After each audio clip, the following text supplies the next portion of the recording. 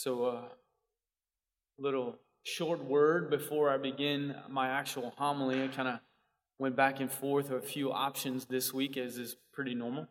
But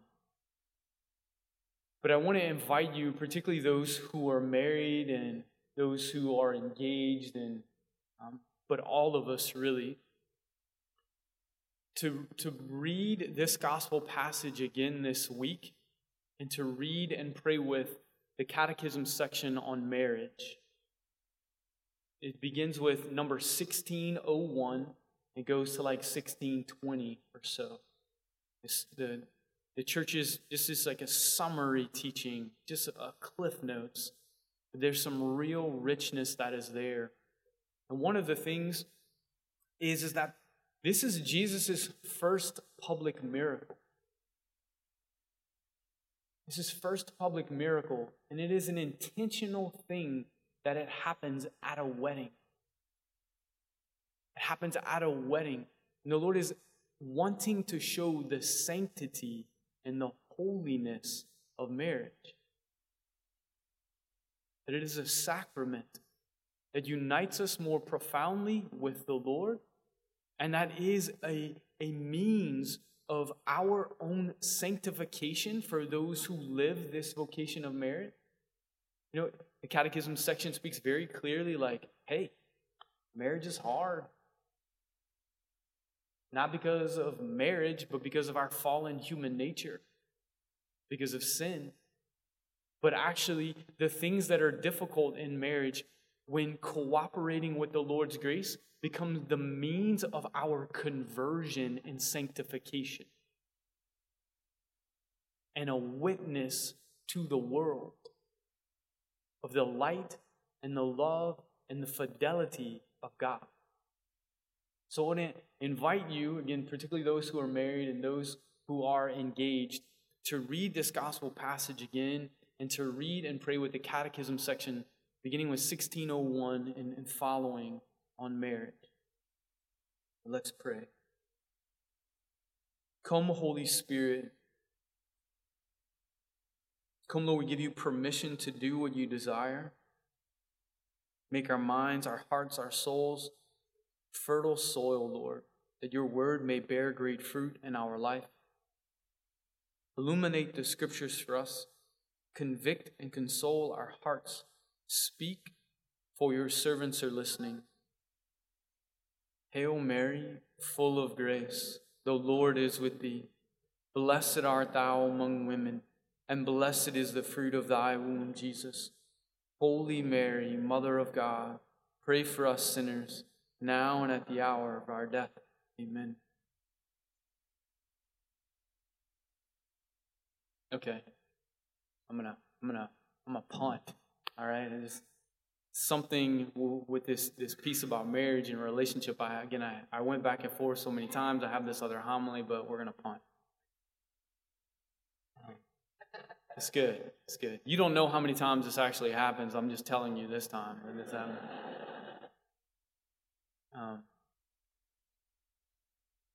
The difficulties that we experience in relationship, and again, we need to speak with great reverence here, because there's a great spectrum from just kind of normal human difficulty to like serious abuse. So again, we need to, when we're speaking about this, we're speaking in reverence, and there's the extreme cases of which the abusive cases and these things, it's like we don't mess around there. We run for help. Or we run for help. But in the typical lived reality of human life, whether it be friendships, siblings, marriage, dating, we're going to bump into each other. We just are. Part of the fall, right, is our fall in human nature. And when at a wedding, one of the most popular scripture passages to be read at a wedding is from St. Paul's letter to the Corinthians. Love is patient and love is kind. It's not jealous. It's not pompous. It's not boastful. It's not self-seeking. Like, why does St. Paul have to say this? Because part of our fallen human nature, we tend to be pompous and self-seeking and jealous and selfish and not kind and I want my way. And we can tend to, in relationships, right, think that like I'm the center here and everyone else needs to revolve around what I want or what I like. And I mean, I never struggle with this really. This ain't unfortunately, I'm terrible at this. But those difficulties in relationship, we can get caught. I can get caught in like, gosh, just like looking at the problem. Whether it be the relationship itself or particularly the fault of the other person. And then we get caught and we get stuck because that becomes our focus is like, the fault of the other, the difficulty of the other thing there, and boom, like emotions begin to swirl, and those emotions just confirm more and more that I'm right and the other person is wrong, and like actual reason is just like we're just waving at it goodbye. Maybe we're kicking it out the door, like see you later. I want to think rationally about this. Just want to be right. But these opportunities are opportunities to grow in love. To grow in our hearts being configured more to the heart of Jesus Christ and loving like Him. And if we can see this, these difficulties in relationship, again, we're speaking with reverence. There's these extreme cases that again we just run for help. But in the normal day-to-day things, like, okay, here's an opportunity. Again, there's a great spectrum here too, and there's a reality that hopefully two people are seeking to try to do this same thing. That's not always the case. And that becomes more difficult. But where here is the Lord asking me to be kind and generous and patient and forgiving? And He is asking me to presume the best of the other. That He is asking me to extend myself here. And we don't want to do so in an unhealthy way that would become a doormat and people are just running over us. Like there needs to be fraternal correction and everything that's there.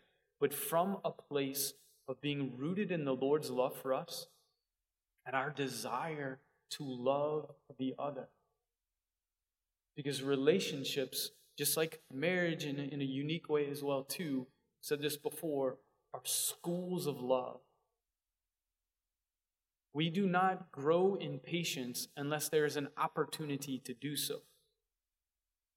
We do not grow in forgiveness unless there is an opportunity to do so. Courage is only exercised when there is something difficult or fearful in front of us, and we need to persevere in the midst of it. Love is exercised, right, when there's an opportunity to give of myself for the good of the other person. Sometimes that is moved with great emotion, and it's easy and fun and joyful. And sometimes it looks like Jesus on the cross. One simple little thing that is life-changing. When we are in these difficulties, whether it is a challenge we're meeting in life or a difficulty in relationship, where we turn our interior gaze makes all the difference in the world. The wedding feast at Cana, they ran out of wine. Now, if you've ever been to a wedding in South Louisiana, you know, like, that's not a good thing. But if you've ever been to a wedding in first century Israel, it's worse. Because the wedding was 7 days long. Like, we think we know how to party. The wedding reception was 7 days long. Right? And it's all in moderation. That's why maybe we're doing in 1 day what we should be doing in 7 days, you know? part of the problem. But they run out, and it's embarrassing. Right? They're fearful. You can imagine the people who are hosting it are just like, I can't believe this. And all of the anxiety and the worry, like, what we're going to do, this is embarrassing. What are people going to think? But then Mary steps in. And Mary says to Jesus, they have no more wine. And again, we have to understand that Jesus is kind of being playful with Mary. Okay, what does this have to do with you and I? My hour has not yet come. And she's like, whatever. Do whatever he tells you. Do whatever he tells you. And so at this point, the servers and the host, they're in their relationship, right? Their attention is on Jesus. They're not focusing on the empty wine jugs. And when their intention is on Jesus, then there's like, okay, all right, Lord, here, you're like, now it's your problem, okay? And he tells them what to do. And there's a miraculous provision. So in the midst of relationships, when we're struggling in difficulty, and we think, okay, well, gosh, Father told me I need to be patient, I need to be forgiving, I need to be loving. You know what? Well, I wish I would have never heard that homily. But in that moment, if we're just looking at our own ability to do it, we're going to be like the servers are like, are you kidding me? I just don't have it. Look at the jug, it's empty. Let's run away to some other party. Let's not press in here. But then when the attention is on Jesus, there's a confidence and a trust in him.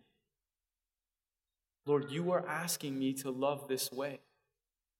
Within marriage, within friendship, within family. And so I am trusting you to give me the grace to do so. And what is Jesus' answer? This is my body, given up for you.